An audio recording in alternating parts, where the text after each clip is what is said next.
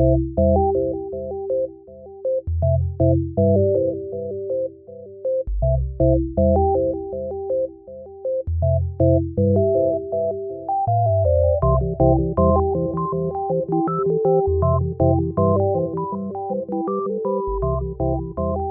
to Manawaker Studios Flash Fiction Podcast.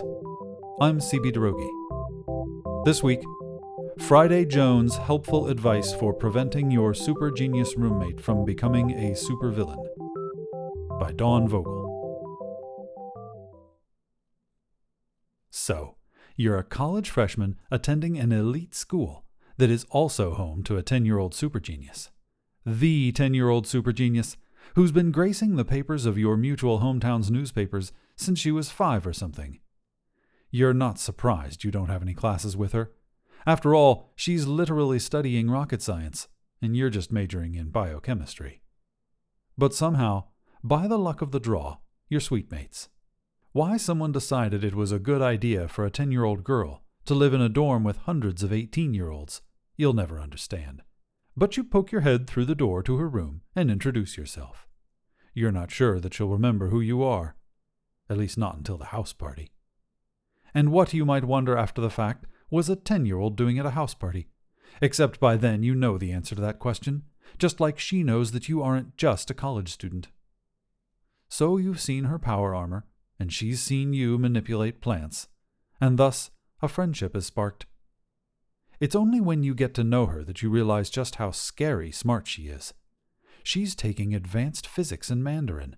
You're not sure when or even if she studies. She's acing all her classes. She's 10. When her roommate drops out of school before midterms, it's no great loss. You're not a fan of your roommate either. You agree to room with the super genius. Maybe she can tutor you. Maybe you can help her. Because it's only a matter of time before she gets frustrated by people underestimating her, gets tired of people not believing that she really is as brilliant as you know her to be, gets bored with these upper-level physics classes where she knows more than the professors, gets mad that as far as the world is concerned she's still a child and subject to the whims of her parents. Somebody's got to keep her on the straight and narrow. Somebody's got to make sure she doesn't make the not-so-short jump from superhero to supervillain. And that somebody is apparently you. Rule number 1. When the team looks to you for solutions, you look to her. Sure, you're the team leader somehow, because you have your head screwed on right, or at least you're dealing with less drama than the haunted ninja girl, the probability-manipulating gay boy with a penchant for bad boys, and the girl out of time who's still adjusting to the modern world. But when your super genius roommate is in her power suit, she suddenly looks like the big, authoritative adult male of the group. Go with it. Let her be the public face. Let her get the accolades. Rule number 2. When she seems hell-bent on creating destruction, distract her. She likes ponies, cartoons, breakfast cereal, and pop rap. Indulge her. Let her spend her allowance on spare parts. Use your tip money on things that she'll enjoy, possibly for long enough to get distracted temporarily from building whatever death laser ghost trap device she's been working on. Yes, you'll probably need her to figure out the ghost trap portion later, but maybe she can separate it from the death laser part. After you've done her nails and yours to match in hot pink glitter polish, and she's finished watching the latest Sparkle Pony Young Dudes mashup video. Rule number 3.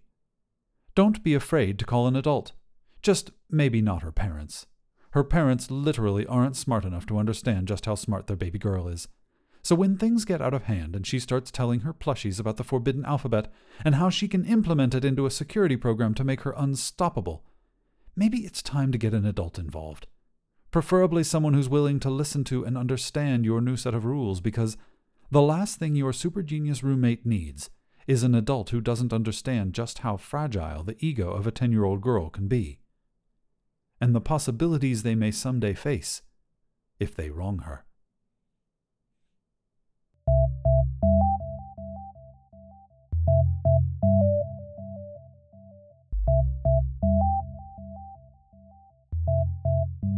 This has been Friday Jones' helpful advice for preventing your super genius roommate from becoming a supervillain. Written by Dawn Vogel. Manawaker Studios Flash Fiction Podcast is supported by patrons on Patreon. Visit patreon.com/Manawaker to find out more. The Flash Fiction Podcast theme song is by Kevin MacLeod. Manawaker Studios' Director of Dice is Ben Baston. The podcast is produced, edited, and narrated by me, CB Droege.